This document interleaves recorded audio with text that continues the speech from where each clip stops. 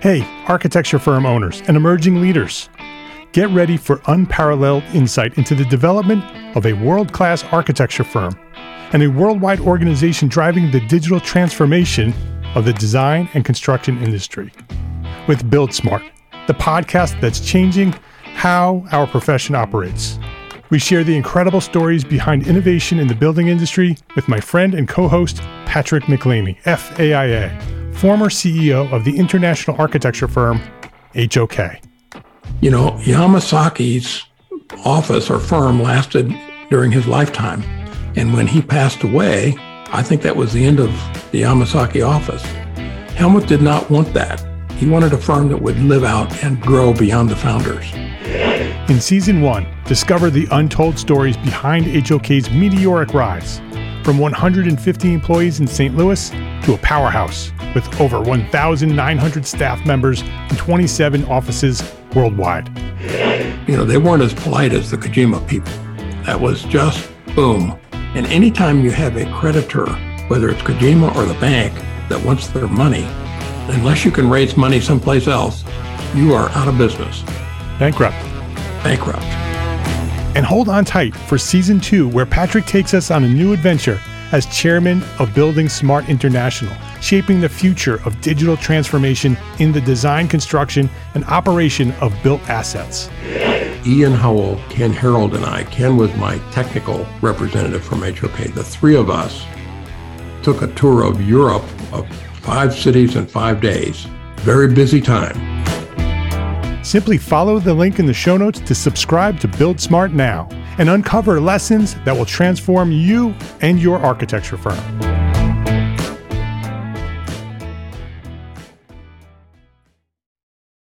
Before we get started, I am very excited to announce that Graphisoft is now an official partner of EntreArchitect and the EntreArchitect community. I've been meeting with the Graphisoft team for months preparing for this partnership, and I can confidently say that our friends at Graphisoft are fully committed to supporting our architecture firms and our transition to ArchiCAD and BIM. ArchiCAD BIM software enables design, collaboration, visualization, and project delivery, no matter the project size or complexity. With flexible licensing options and a dedicated support team to guide us along the way, ArchiCAD is an ideal choice for firms and projects of any size. And that's why I am personally committed to finally making the move to BIM myself, from CAD to ArchiCAD. And I'll share more about that as I progress. I'll keep you updated. So regardless of which design software you're using today, I encourage you to reach out and talk to the team at Graphisoft by visiting our own dedicated webpage at graphisoft.com/us/EntreArchitect.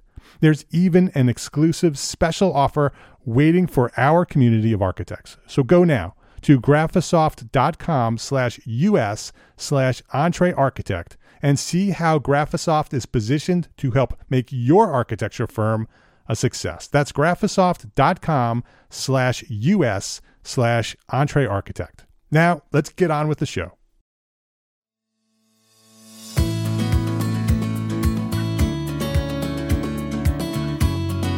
My name is Mark R. LePage, and you are listening to EntreArchitect Podcast, where each week I speak with inspiring, passionate people who share their knowledge and expertise, all to help you build a better business as a small firm entrepreneur architect.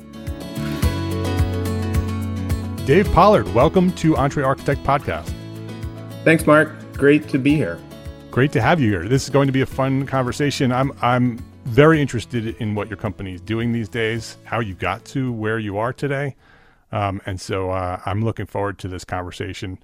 Let me introduce you to our audience. Dave Pollard is an architect, a builder, and co-founder of Live Companies, a full-service residential design build company in the Chicago suburbs. LiveCo, as they call it, is doing things a bit differently. LiveCo was created to streamline the process through a single-stop, full integration of design and construction. So they're architects and builders, and they're offering the whole package to their customers. That's something that architects talk about a lot. A lot of us want to do that. And so I'm am really looking forward to this conversation with you, Dave, about how you got to where you are. Maybe you'll inspire some architects who have similar thoughts on how they could do the same thing. And so I'm looking forward to this. Yeah, absolutely. Yeah, I mean, my kind of origin story, I guess, is probably like a lot of architects out there. As a kid, I just loved making stuff. So I was always tinkering, building, taking apart my brother's stereo equipment. Very curious, like to make, love to draw. And I don't know how it kind of got into buildings. I think I loved cars, things of that nature. And at some point, um, buildings, houses really interested me. So I was always studying floor plans. I mean, just like a total nerd, fifth grade, asked for a drafting board for my birthday. I just love drawing and kind of creating these things, building tree houses, all that stuff. So I think from an early age, I was kind of somewhat destined to the architectural career path, and my parents certainly supported me the whole way with summer enrichment programs. And when you're not hanging out with your friends because you're building paper models of houses, your parents want to try and embrace that. So I made my way to architecture school and went to Virginia Tech, and that was absolutely life changing because the T-square and all the stuff that I thought we were going to learn about drawing floor plans was thrown out the window. And our first project, first day, we're all sitting there, and our professor comes in and puts an onion in front of us, and he says, "Write 6 pages about this onion. I'll be back in 15 minutes." Yeah, looking around, am I still in architecture school? Exactly. Yeah. And I kid you not, like one of my best friends today, he had like a T-square in his hand. He was like, "I'm here for architecture school. Let's do some drawing." And so we had to write about this onion. And then he came back out and he's like, "Why is the onion still sitting there? No one's picked the onion up. Like, what are you guys doing?" And so we picked the onion up and then we started thinking about it. And then he comes back out and he's like, "How come no one's peeled the onion apart?" So that was the first step in resetting our minds and everything that we learned in our curriculum, which for me was invaluable, which maybe is why I ended up doing what I am today, which is kind of like, the world is whatever you want to make out of it. It's not necessarily what path you have to take. So I embrace that architecture school culture. I think a lot of people were like, "This is just a little bit too weird," but it fit really well with me and kind of set me up for a career path of thinking outside the box and trying to think about things differently. So then, you get out of architecture school, you go work for your first firm. I worked for a small, smaller firm. I think we were like 30 people then. Very hands-on. The partners loved to teach. It was really, really great for me because I learned a lot about the deliverables and the process and even contract negotiations. Like all the partners were really intentionally trying to train us, and the culture was great. Project types weren't really something that I was interested in. So we did some residential, but never made any money on those. So I think I still get together with those partners and I'm like, "I don't think you guys ever made a single cent on anything I ever did." But they were like, "Yeah, you were just there to have fun, right? And keep the energy alive." So I ended up then leaving there after a couple of years, and I went to work for Optima, another kind of life-changing experience for me. So Optima is David Hovey, who's an architect originally from New Zealand, who kind of made his way through Chicago architecture and became a developer. So architect-led development. He's a general contractor, real estate, the whole thing. And I worked there in both Chicago and then moved out to Arizona to work on projects out there. So I got to work in both the design office and on the construction side of things and just absolutely loved it. It was fascinating because we were able to build things that would be really hard to sell or price to a general contractor. Yeah. We could kind of make our own rules. Even the drawing set was really thin. For a 25-story building, you got like 50 sheets because you only needed to draw what you needed to draw because you had this team of architect trained builders who were putting it together. So a really, really fascinating, valuable experience for me. Then as the residential market started to trail out, I went to Getch Partners. So I'm kind of going around the world with different firm types. So Getch is a internationally renowned mid-sized firm out of downtown Chicago, and old school Murphy Yawn lineage to Jim Getch, who does incredible buildings, international work. We were really, really busy, but it was there where I learned that much more professional, sophisticated level of architectural firms that just wasn't for me. I couldn't really grasp the scale of the projects. I consider myself a pretty good designer, but designing a lobby that has 200-foot ceilings in Abu Dhabi was like, I can't, like, my brain can't visualize it. I can't sleep about it at night. So I'm going through this whole thing and I'm like, what am I just going to be, leading a design, some sort of a project team designing high rises? I really like houses. How do I just design houses? That's all I wanted to do, right? Since the age of fifth grade when I got my drafting board. So how do I be an architect and actually design houses and pay for my kids' clothes and all of that stuff? Because I didn't know too many residential architects other than very high-end work. They were actually able to do that. Most of them were kind of working out of their basement, or, really trying to get very high net worth clients, which is a very hard thing to do as well. Or they were already independently wealthy. So I was none of those things. So I quit Getch and went back to graduate school. And that was thanks to my wife. She fully supported me because she was tired of hearing me whine about it. And I did a 1-year master's at IIT, and I was trying to figure out how architects can actually be involved in residential housing in any major impactful way. And that's what I studied for a year, and I looked towards technology to kind of solve that and developed a thesis on that front. And then I worked for a small developer where I met my now business partner. And he's a former home builder, and we teamed up and started Livco about 10 years ago. How did you meet? So he was the director of construction and I was the director of design, and we were a small team. I think it was just 4 of us, and we were doing ground up single family in a Chicago suburb. And we probably butted heads a lot the first 3 months, or I didn't think we butted heads. He thought we butted heads because I'm like everybody, but he's like, the last thing we need around here is another architect. And I'm like, why? I'm trying to help. We have the same goal. And then we would end up kind of spending more and more time together and realize we were aligned in what we were trying to do, which is, build houses efficiently, make them beautiful, have happy customers, and make a couple dollars doing it. We were just thinking about it in 2 different ways.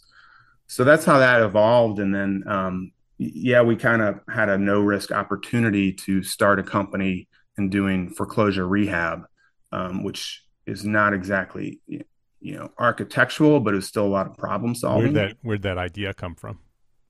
So at that time, I mean, there was the residential market was in the dumps, and we knew people in finance and we knew people out in California that were buying up huge, portfolios of distressed properties and needing them fixed up. We were more professional and shiny. Like, I knew how to use a computer. So I could talk to, high level investment companies. The guys doing the work, they just wanted to do the work. So we kind of orchestrated and built apps and things like that to be able to do remodels really quickly. And we kind of coined the phrase production rehab is what we're trying to do. So we got up to about 30 houses a month. And we did that for about 18 months. How did you make those initial connections? Where did that network of investors come from? How did you make those connections? Great question. So Russ, my partner, had a buddy who used to be, I think, with Pulte Homes or something, mm-hmm. and he was doing it in California, and it was kind of coming to Chicago later. Yeah. And so he kind of gave us a heads up on it. It's like, these guys are coming to Chicago, I'll connect you. So, I mean, just like anything else in my life, I think it comes to just talking to people about what you're doing and what you're interested in. Right. And sometimes the dots kind of connect, 1 out of 1,000 usually is kind of all you need. So you're doing these production renovations so you're taking distressed housing, basically renovating it and flipping it, or holding it and renting it? So we were solely a service provider for the big institutional guys who were doing it. So we had no skin in the game other than like a 6% margin. Yeah. Right. It was great. But it was an instant company, and we had, we started the whole company with 5 grand in order to get our liability insurance Yeah. and some business cards. So what were they? Were they flipping them or were they holding them? They were holding them to rent. Yeah. Got it. So, and So they they were building packaged a them and portfolio. turn them into the residential REITs and Right.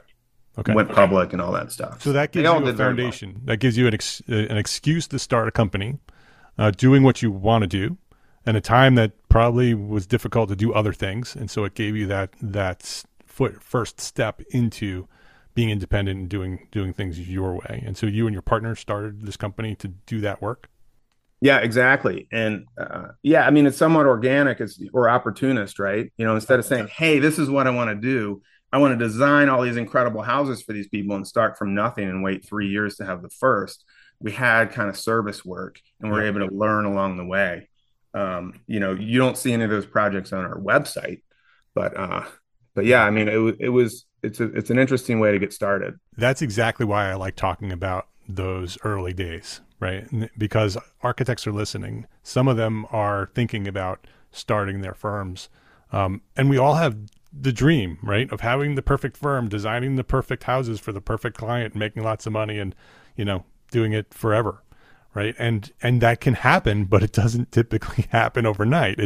It's an evolution, right? There is some happenstance and some opportunities that come along, but it's about you taking those opportunities and moving to this next step and keep moving towards where you want to go. So Absolutely. how did you take that next step from doing this production work? So I don't know that I had the confidence to think that whatever I designed was people were going to love and was going to be good.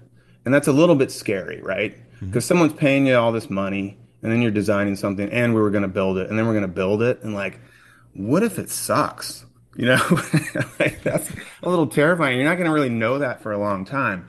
So, I mean, I had a lot of experience, but I hadn't built, specifically stewarded start to finish a whole lot of projects. I don't think I ever told anybody that at the time, Yeah. but I hadn't. So, I think it starts with some friends and family that kind of believe in you. And then we did an addition on our house to kind of test. And I mean, I think that's true for so many architects. Yeah. Frank Lloyd Wright did it, right? I don't know if you've been to his home and studio, but it's Right. just a laboratory. He's just testing all kinds of different things and seeing what works. So our house was totally that. Um, I think I had a lot of architect peers or, good friends who are architects, and I was always, getting together with them, seeing what they were working on. Went to, the International Builder Show, trying to see what cool products were out there. So trying to kind of build out my confidence and my ability to do some cool stuff. And then I had the confidence that, yeah, you know what? I think I am actually good at this. I always thought I was, but I didn't want to say that because what if I'm not? And then you do that for a little while, and then you eventually learn like, wait, I think I'm good enough at this that people will actually pay me more money in order to do this. And that's a slow evolution. Yeah. It was way too slow of an evolution, to be honest. But a lot of that, honestly, and Russ will never listen to this anyway, but was was my partner. I mean, he comes from a world of production home building. I don't think that he believed because the market that they sold to didn't believe that there was a mass culture of people that was going to pay for, design services, regular people that weren't, high net worth. So I think it was hard to really believe that and until we had proof of concept and then we eventually did, which is what we do now. But how did you get there though? Because I think Russ's fear is pretty common, right? Architects also feel that way, and we're all trying to figure it out, right? There are many architects, and you're talking to thousands of them who are residential architects who want to make a living designing homes and making people happy. And so, how do you get from that lack of confidence to the confidence to the clients? Great question. And there's a lot there. One reason we charge a lot more for design now is because we didn't have any choice. Because historically, because we're design build, it's easy to tell yourself, I don't care about making money on design because I'm going to make the money on the Right. build. You'll make it up in the construction. Right. Right. I sold that to a lot of my peers. Like, I don't care, as long as my kids, I can buy them a new hockey stick every couple of years. On the build side, I don't care on giving that away. Um, ego aside and all that. I've come back around on that and in a lot of ways. But what happened is when the pandemic hit, all of our construction stopped. I had no revenue, right? I mean, we had a couple projects that we needed to finish up, but everyone else was like, whoa, whoa, whoa, whoa. We're not going to, break ground right now. Let's see what's Right. going on. So that revenue stream stopped. So then I'm like, well, my only way to make any money and not lay everybody off because I have nothing coming in is to sell design. So it's kind of How forced big was into your it. team at that point? I think we were 10. Okay. And so construction stops. You're like, okay, all I have left is some sort of design service to sell. Yeah. Yeah, exactly. And they can either pay me $15,000 to do this piece of it, or I got to let somebody go. Yeah. Like if they paid me $750 to do something, it didn't do me any good. Like the numbers didn't work, right? So how did you make that transition? How do you go? Okay, so the mindset shift happens, right? Okay, I have to shift from construction to design because that's my only opportunity to survive here. What was the first step towards building that into a service, that you can sell? Exactly. So that's the other part of it, right? Is to have a really clear, I'll call it a product, but a lot of our product is our process. Mm-hmm. So we have two design steps. We have a feasibility design, which we charge anywhere from $5,500 to $10,500 for that. And it's a very in-depth two design cycle. We do a concept A, get feedback, do a concept B. And it's all three-dimensional modeling, full visualization, and we do budgeting. So it's a pretty intense kind of first dive into design. So we really kind of built that product out over the years, and it got better and better and better. And the better it got, we're like, well, I think this is worth more money now, right? So we don't just do a plan sketch, for $500. People Right. can do that, right? The low cost commitment. We do, you're committing to us really seeing if this project is feasible, working through the budget, working through all these aspects of it. And we package that really cleanly. And another key to that is it's very clear that we only do two concepts. We don't show multiple options because it's another place where it just, spins out of control. And you said that's iterative, right? So you're presenting one design and then going back and modifying that one design. Exactly. Yeah. So we're getting a huge amount of feedback because we're taking it so far. So if we did three concepts, I can only take each concept a third of the way, right? Or it takes more time. So we do one kind of all-in concept. And here's another like great pointer that I learned it was actually from a sales trainer.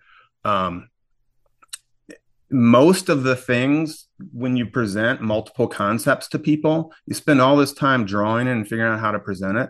Most of the time that can just be answered by a phone call to them, right? To ask them a question like, how would you feel if you had to go downstairs to go do laundry? Yeah. No. And they're like, oh, no, I never want to do that. And you're like, okay, great. Well, now I don't have to develop that entire thing. So what we learned is and I think our clients are always kind of amazed by it and how often we're actually able to, nail it 90% of the way on concept A, because we can just answer it with questions and then really shape this thing into something really good for them. Do you have a pre-designed service or pre-designed phase in that service that you're getting a lot of that information before you even start design? In terms of, so we do a questionnaire. Yeah. So in our onboarding, there's a questionnaire, whether or not they sign on with us or not, which gives us a little bit of feedback from them. And how deep does that go? Is that just surface, or are you diving into the project and asking questions about the project? So I think I'd like to redesign it because it's been a long time, but there's some fun things in there like, what's your favorite season? So we can kind of get to know them a little bit. What's your ideal number of bedrooms, right? Do you have kids? Do you have pets? We're trying to get to know them. And we've done enough projects where we can kind of find similarities between people. Mm-hmm. We don't necessarily ask about design styles. we can usually get a sense of that pretty quickly, or people are coming to us because of a particular design style. And then my sales call is a 30-minute Zoom. And I feel like I get to know them pretty well there. That's when I'll ask questions, because usually you can see a real estate listing and get to know the house a little bit. And like, where do you guys eat? Where do you guys eat dinner? Be honest. We eat on the couch. Just tell me you eat on the couch, right? Then we're not going to spend all this time on this dining room space.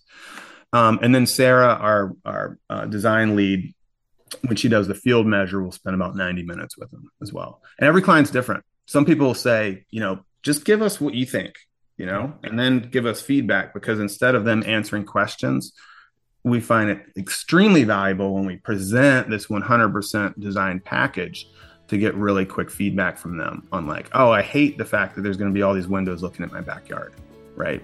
As opposed to talking about that.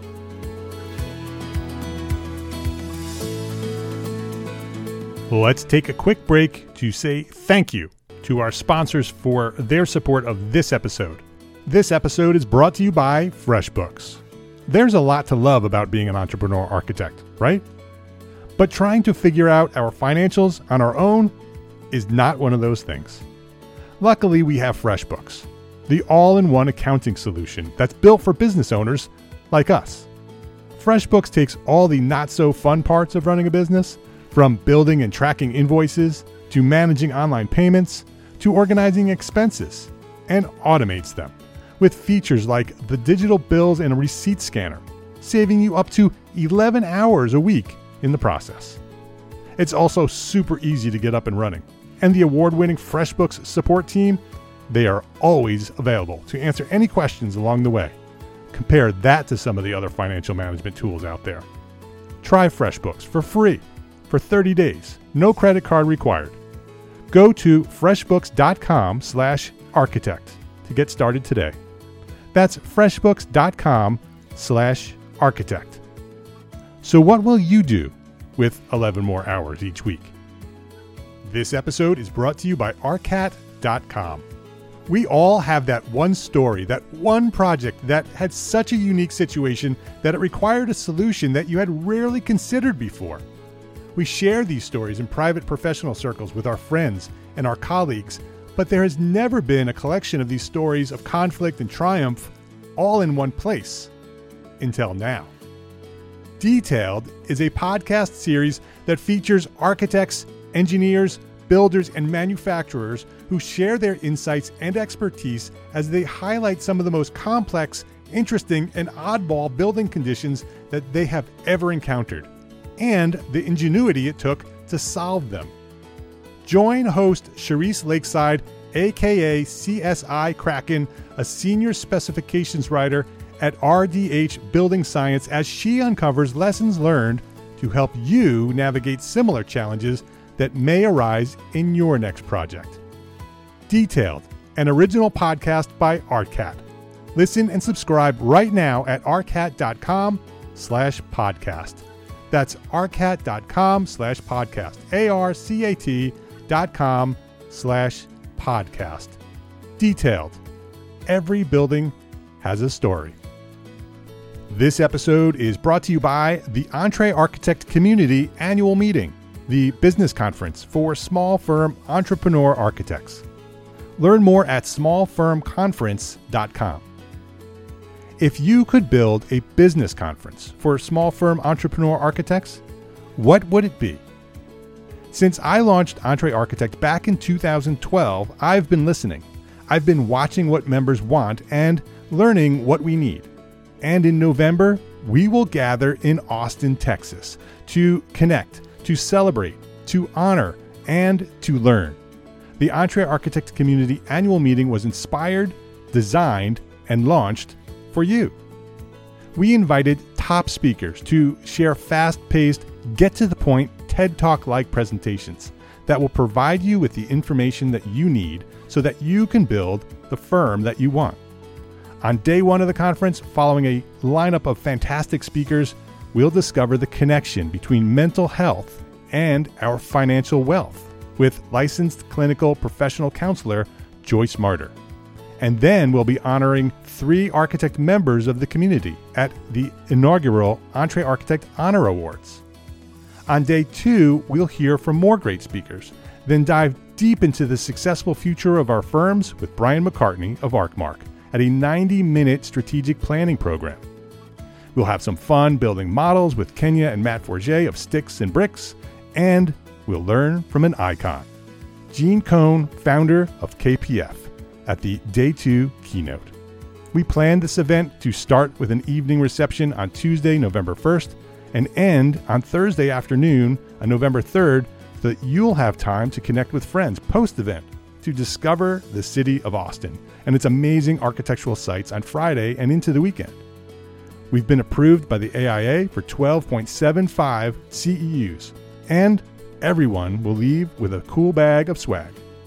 Whether you're a member of the EntreArchitect Community Facebook group, a member of the EntreArchitect Academy membership, or a small firm architect practicing anywhere in the world who wants and needs the support and connection of like-minded architects, the EntreArchitect Community Annual Meeting Small Firm Business Conference is for you.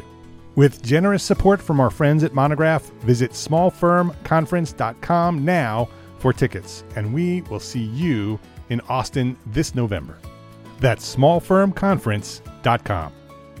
Please visit our sponsors today and thank them. Thank them for supporting you, the EntreArchitect community. So with that package, how far and how deep do you go into the design? When a client receives the result of that package, are they immersed in that space and understand what it's going to look like? And you said it was 3D, and how far do you go with that? Is that fully rendered so they can really experience what that space may feel like? Absolutely. Yeah, it's I mean, we're using SketchUp and the Enscape plugin, and you can go really far with that. Yeah. And yeah, we're putting people in it for scale and to show energy. We're just like any other architect, we're trying to leverage whatever tools we can to help communicate how we're thinking about how this space feels. So we'll do the walkthrough because they'll come into the office and we'll put it on the big screen and we'll navigate through it. We do printouts, we do QR codes so they can do VR in the space. Just whatever we can do to help them understand, because we're pretty excited about what we're presenting to them and we want them to kind of get it. Yeah. And a floor plan, I always talk about the floor plan too. Like if you were going to buy a house, you wouldn't buy it from a floor plan. You'd want to go see it. So we're trying to do whatever we can to help them kind of feel that. Yeah. And you get to yes quicker, right? Absolutely. The faster they understand the space and say yes or no, the faster you can be finished with the project. And the faster you finish the project, the more profit you make. Absolutely. And more than me having to explain why I'm putting this door here or doing that. Yeah. They're like, that's it. I want that. Give me that. How do I get that? What's the next step? Right. It's not always that clean, but yeah, I mean, we're really good at what we do and we get there very quickly. So when they sign on, a month after field measure, they see their future life, and then they have a sense of how much it's going to cost too, because that's also huge part of the program that helps give feedback. Right. So that's a great package. So they have a full design, totally understand exactly what they're going to get. They have a budget that's tied to that. How committed is that budget? Is that a budget sort of a ballpark of this is approximately how much it's going to cost, or is that sort of a pre-bid for the construction side? Yeah, I mean, I would consider it a pre-bid because it is detailed, and we call it a budget detail. We started doing accurate. Well, the last couple of years it's been really, really hard. So right, I'm sure. Yeah. We're using historic unit costs. We're not bidding anything out, but we're trying to use, previous project experience. And try and, because it's a big question from them always, like, how accurate is this? I'm like, this is as accurate as it is today. Right. Exactly. Based on what we know and the assumptions that we've made. But it doesn't help me if we go through all the detailed design and you pay us even more money and then it costs more. Yeah. That is not Nobody's fun. happy. You don't get the project. They're unhappy. Not good. And we work really hard to try and update budgets throughout the project. And right now, I mean, that's like one of the hardest things that we deal with. And people pay us so that we can help guide them. And because they want to build the project. Yeah, and it sounds like it's such a great idea to sort of put together a package like that, right? So the package is really clear. This is what you're going to get. This is the scope of the work. This is the result of what you're going to get at the end. This is this. You're going to get a budget. You're going to be able to make a specific decision on whether this is a go or no go project, and you're going to pay for it, right? This is a service that's valuable, right? You're going to get all of this information, and so you're going to pay for it, and you're going to pay a lot for it. Relative to what they potentially could get from another architect that may do a sketch for $500 and call it a feasibility study. And so comparing those two, right? That's because that's what they do, right? They're coming to you, they're looking at what you're offering, and they're going to go compare it to others if they can find something similar, and they're going to see, well, this is $10,000 and this is $1,000. Yeah, I mean, some of our competition does that first step for free because it's a loss leader construction. I'm like, call them, have them do it for free. Exactly. Why not? Right. Right. Exactly. That's the answer. Right. Let them do it. Right. If that's what you're looking for, we don't do that. Yeah, and you can still call me afterwards. We used to sell the things for $750, and we're so excited when someone signed on for $750. And basically, they're like, "Yeah, you're going to do all this for $750? Yeah, I'll give you $750." Right. And we didn't make any money on it. When you started charging more for it, was it a realization that they would pay for it, or was it sort of, let's throw a big number at this and see if somebody would pay for it? How did you get to that higher number? How did you get the confidence to say, yeah, this is a $10,000 service? Well, I mean, the easiest way to do it is because, we do T-sheets, so I have everyone's timesheet. So I know how much it costs us to do it. So it's a calculation. Yeah. And then, holy crap, this costs us, $4,000 to do it. I'm charging $750. What do I need to charge to, actually hit the gross profit that we do on construction to make this, basically our design team was, they were an overhead, and our overhead was then over the top. It was crazy. Right. So every time I wanted to hire another architect, it's like, well, we can't, so you end up having to do too much work with too few people because it's not profitable. And then as you actually, run the math and say, this is legitimately how long it takes to do this, and this is how much money we need to make, then you just say, well, this is then what we need to charge. Yeah. And everyone freaked out at my office. They're like, oh my God, we're going to go out of business. Nobody's ever going to pay this. And so we put it out there and people paid it. Yeah. And there's two sides of it, right? So there's the one when you don't have any work. So you're like, well, I'm either going to charge enough to be profitable, or I'm going to go out of business. Or you have so much work and you have backlog and you don't need any more work, so you charge way more, right? Yeah. So there's two relatively risk-free mechanisms in there. I think our earlier increases were based on backlog. Like lots of people were signing up, and so we're like, well, might as well charge a little bit more money for it. And then we tested the market and how far they would go. I think I've found 6,500 is a pretty comfortable number for people. When we get to 8,500, that feels more like 10 grand to them. Yeah. But there's certain projects I just can't do for 6,500. Like I'll lose money. So, so that's interesting that part of that decision process is knowing your numbers, right? That's understanding your business, understanding what the profit margin is, what your cash flow is, all of those things that we talk about here on the podcast. That's why you do it, right? So you can have that confidence and say, yes, this is what my service is worth. And so, absolutely. And there are clients out there that will happily pay you for it, especially if you're providing exactly what they want, right? When they think about what they want and that package is presented to them, they're like, yes, that's what I want. Right. And yeah, it's problem solving. And so many people come to us with the chicken and egg scenario where they're like, well, I don't know how much it's going to cost to improve my house. How much is it going to cost? I'm like, I have no idea how much it's going to cost to improve your house. Right. Right. You need to, if you're bringing in a general contractor to just tell you how much it's going to cost, they're making a number up. Right. So, you can figure out how much you want to spend and be comfortable with, and then we can create a scenario to see how far you can go with that, or we can help you guys figure out, what your end game is on this house, if you're going to be here for forever, and kind of look at the max potential of it. And then we can budget that, and you guys can use that information to do what you need to. In my first job, we would do feasibility studies for large retail developers, right? they're doing their due diligence on buying a Yep. piece of land, and they have to pay an architect to really figure out how many parking spots they can get, how much square footage. Like it's in the nature of the industry to have to spend money on the due diligence to figure out what your potential is, and that's what we do. And one of those other questions on the questionnaire that's really important, is, especially in Chicagoland, is how long do you plan to live in your home? Yeah. Because if they write 1 to 2 years, I was like, why are you doing this? Yeah. Right? Just sell your house now. And I had a call with a couple yesterday, and we kind of had that conversation where, I can do the feasibility study for an addition, the whole house remodel, and based on the scale of it, it'd be $6,500. But you guys, everything you're telling me right now is like, you don't necessarily like the block you're on because there's a lot of traffic, and you don't want to live there for forever or even necessarily for 10 years. So why don't you guys take a pause, call me when you're sure you want to stay here and go through the pain and expense of remodeling your house. Yeah. And then we can work on it. And I think they appreciate that because we're trying to help them solve their They'll problems. come back and they'll refer you to others because you help them with that decision making. Yeah. Yeah. So you said earlier that there's two primary products that LivCo offers. So we just talked about one.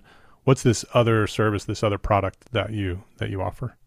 So our second design step, so they can end at feasibility. They can put it on the shelf. I mean, if they really want to, they can take it to somebody else. They can do whatever they want with it. That's the end of our first step commitment.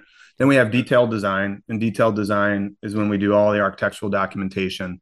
And that's for the purposes of trade walkthroughs, permitting, more formal floor plans and scopes for them to approve. And then our interior design team gets involved in that as well and guides them through all the selections pieces. And all part of that service, right? There's no optional piece in there. That's all part of it. Yeah, absolutely. And that's a great question because someone asked me yesterday. They're like, "Well, we have a friend who's an interior designer. Right. Can we use That's them?" why I'm like, yeah.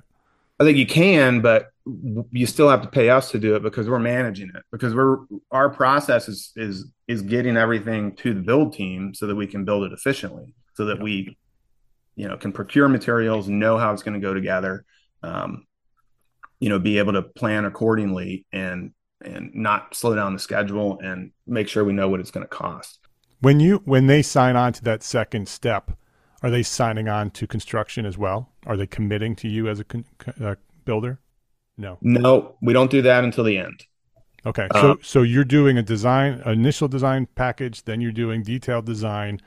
They have a biddable set, buildable set at the end of that step? Kind of, because it's our set. Yep. So our drawing set is designed in the way that we build.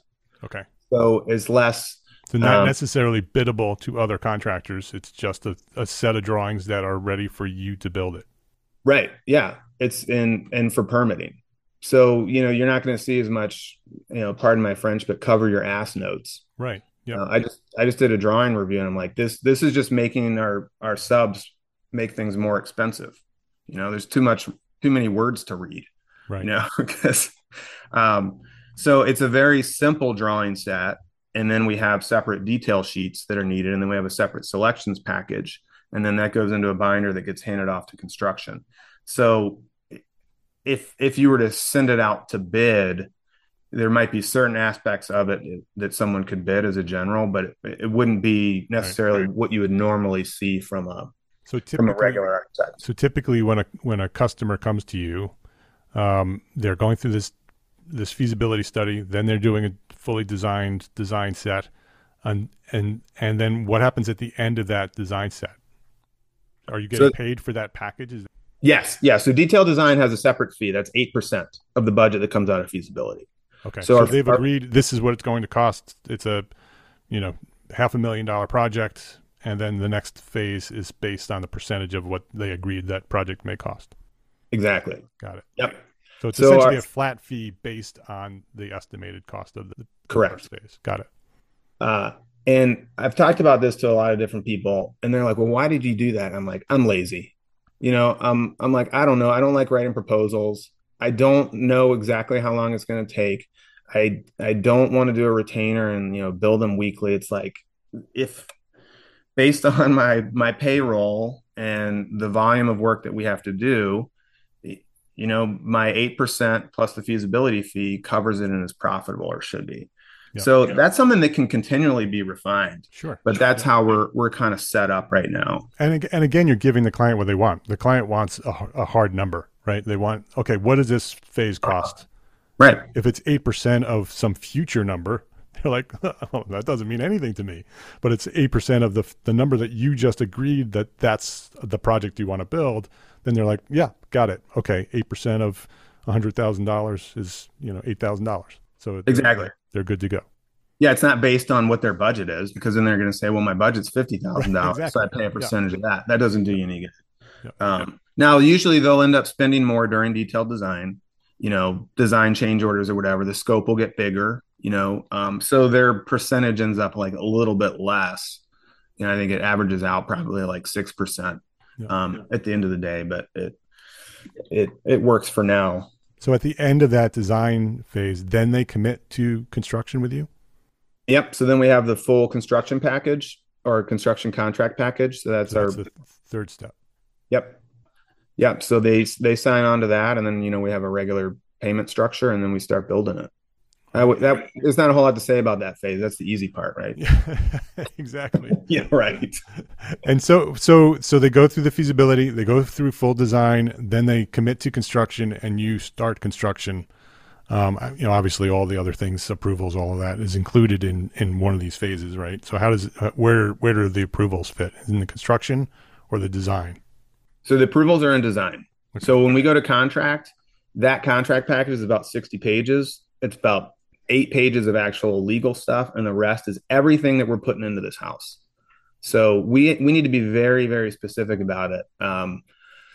And the pandemic helped with that too, because we have to order cabinets 2 months before we start construction. Right. Before we would, and windows. I mean, we used to be able to do demo and then order cabinets and windows. So everything really has to be hashed out and figured out, and all the approvals happen on the design side. And then even in our handoff, we'll go through, are there any open approvals? And then we target when those need to be approved. How involved is the design team during construction? Too much.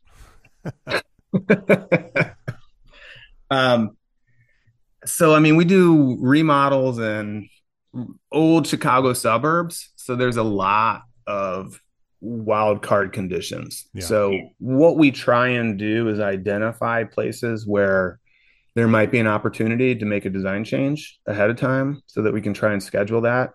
Because that's one of the hard parts for our interior design team, is they get continually sucked into construction, and then they can't focus on the projects that are in detailed design. Right. So we have another architect that we actually hired about a year ago, and he is actually on the construction side as project developer.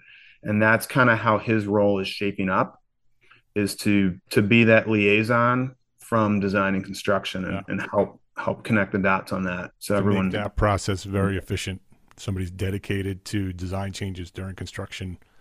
Exactly. And the design changes, are they typically, because they're existing homes, just design opportunities that sort of pop up during construction that you're taking advantage of? Or are they changes of mind from a client saying, oh, that's not what I wanted, I want this instead?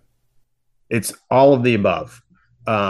So sometimes we'll have something where, I mean, it's usually my fault, where I walk in and I'm like, ooh, it would be really cool here. Yeah. And clients like that. I mean, that's another reason they hire us. If we see something that could be better, at least propose it. They know it's going to cost more, it's going to take longer, and we'll say, this might cost more or take longer, but you want to hear it? And they're like, yeah, we want to hear it. So, and those are probably few and far between, because we do try and spend a lot of time in the design phase and solving those things, but you never know. And then, yes, you'll definitely have clients who will see something and say, what if we move this wall over here, or do something like that. But those really don't happen too often either, just because we have spent so much time up front. And then the third part, unforeseen conditions, where we're opening up a ceiling on a 120-year-old house, and it's built in the weirdest way that we could ever imagine. Right. and never ever could have anticipated, and we have to solve that. Yeah, I've for 20 years I worked in Westchester County, just north of New York City. Very similar housing there, and we've opened up ceilings where you expect to see a beam and there's no beam, and you're wondering how is this house standing up? I don't. I know we always say they don't build them like they used to for good reason. Yeah, yeah. It's interesting what you find in old houses. Yeah, super interesting. Before I get to the final question, I have one more question because you've done a good job on your brand, LiveCo, and the way it looks, the way it sounds. When you go to the website, it's very clear. How important is your brand to your success? Oh, it's huge. Yeah. Our brand is very, very specific. I think even the colors you kind of see, our photographer, the way he kind of does the graininess, and I don't even know what he does to make it kind of have that, leathery vibe, that black and leather or whatever. Yeah. So yeah, I think it's always been important. And the way we did it is, I think I'm pretty good at designing houses, but I think I'm good at graphic design and branding. I'm not compared to people. Listen up, architects, because we're all in this same boat. We all think we can design our own logos. No, and it's like if you meet a graphic designer who thinks he's really good at designing a house. Right. Yep. It's like, no, it's two different worlds, and they're just exposed to way more that we haven't even thought about yet. Right. So we commissioned a pretty daggone high-end Chicago marketing company to develop. This is our new one, but I had them develop we call it our guidebook, just a marketing piece. That's it. Explain what you're holding so listeners can understand what that is. Oh, so it's essentially, a little magazine, basically. It walks through our process, has our portfolio. We call it a guidebook. I think it lends a professional angle to what we do. It's not inexpensive to make. It emits what we're trying to bring to the world, inspired design. It's something that you want to look through. It's kind of cool. It has fun stuff in it. It has like a connect the before and afters. So we had a high-end Chicago firm develop just that, because we went to them and we're like, we need some help kind of branding and doing all that stuff. And they're like, all right, where do you want to start? Because it's going to be like $500,000. And we're like, we have 10. So they're like, well, what if we just focus on one piece? Yeah. And it was invaluable because they developed LiveCo. They figured out what font we needed to use. They wrote really, really good copy. We were then able to take that, apply it to our website, continue to use it in all of our pieces. So that's how we got started, kind of on a budget, is hiring that group to do it. And then they helped you name the company as well. Live Companies was part of that. No, Live Companies was my name. Okay. And they shortened it to LiveCo. LiveCo. Got it. Yeah. Got it. Where did the name Live Companies come from? We're going to have a whole nother episode, Mark. We can do that. Do the short version now, and we'll come back and talk about branding another day. So when I first started working as an architect, I had a little side LLC, and I called it Live Funner, Funner, because I was working in Chicago architecture, and it just wasn't very fun. So I appreciated like the whole idea of like the Prickly Mountain design build guys, where like we have a 10-foot sheet of plywood and we don't have a saw, so we're just going to let it hang 2 feet over the edge. There was something that I thought could be like fun about architecture, where it didn't have to be so Miesian and so perfect. Yeah. So that's how I created Live Funner. And then when we started LiveCo, we just got rid of the funner, but still want to be focused on living. And LiveCo can branch out to all kinds of different avenues associated with living. It doesn't just have to be architecture or construction. Yeah, I love it. Kind of the idea. And if anybody's looking for the website, it's livecompanies.com, spelled out L-I-V, no E on live, L-I-V-E companies, spelled out .com. You can go check it out, livecompanies.com. Dave, before we wrap up, what's one thing that a small firm architect can do today to build a better business for tomorrow? What's the one thing? I'm going to talk very business, because we talked about numbers a little bit. I don't know how many firms out there as an owner have yourself an overhead. So if you run your business model and as a owner's salary, you're an overhead and everybody else is billable hours, it will change your life.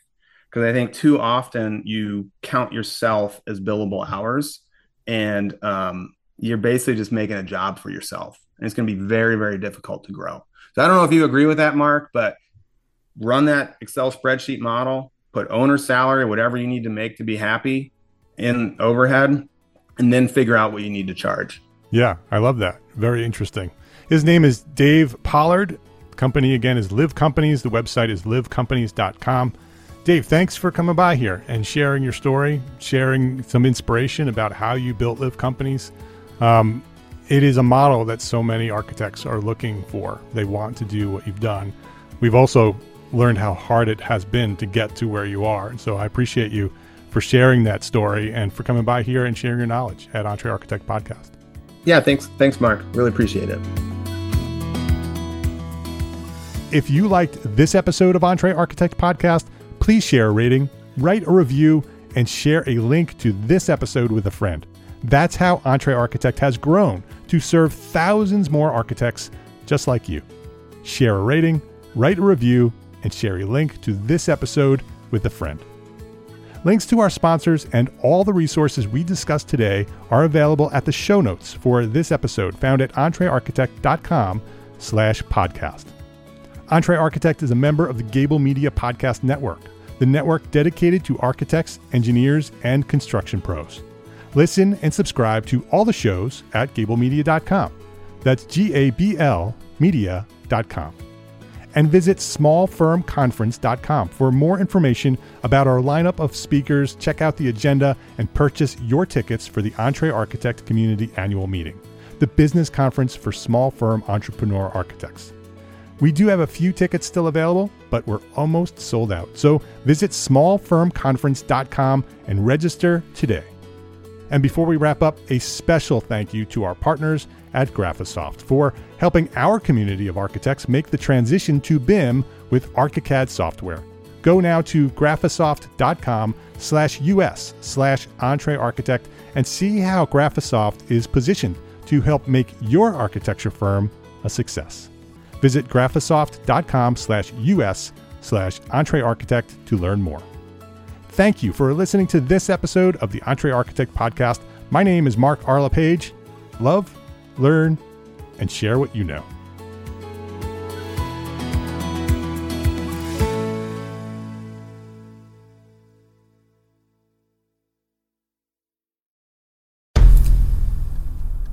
I've mentioned it to my family, but in terms of telling people like, oh yeah, we're doing this, I'm looking for projects, you got anything? I'm not there yet because it scares the shit out of me.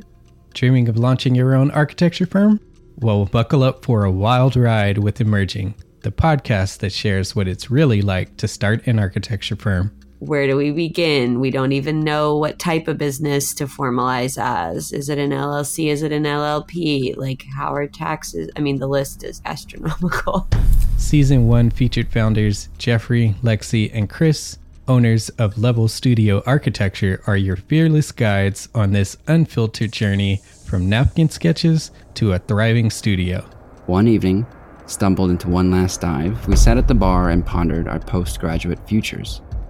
Amidst the conversation, a napkin became the canvas for our aspirations, sketching plans and milestones, sealing our heartfelt commitment and shared dreams.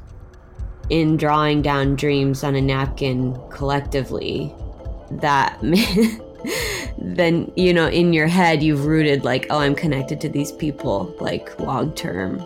The process of starting an architecture practice brims with excitement and challenges, demanding meticulous planning, flawless execution, and unyielding resilience. I kind of hate the term because it's so overly used, but I think everybody knows imposter syndrome. And I think it's so real to this day. I don't know if it's with everybody, but with me, I'm always questioning like, us? Can we do this? Are we ready to do this? Are we prepared? Can we do it? Did we just decide a name? We did it, guys. Oh my One that God. came out of nowhere. Woo! It came out of nowhere. I liked it. I saw it. Ready to turn your aspirations into reality? Follow the link in the show notes to subscribe to Emerging and chart your own path to architectural success.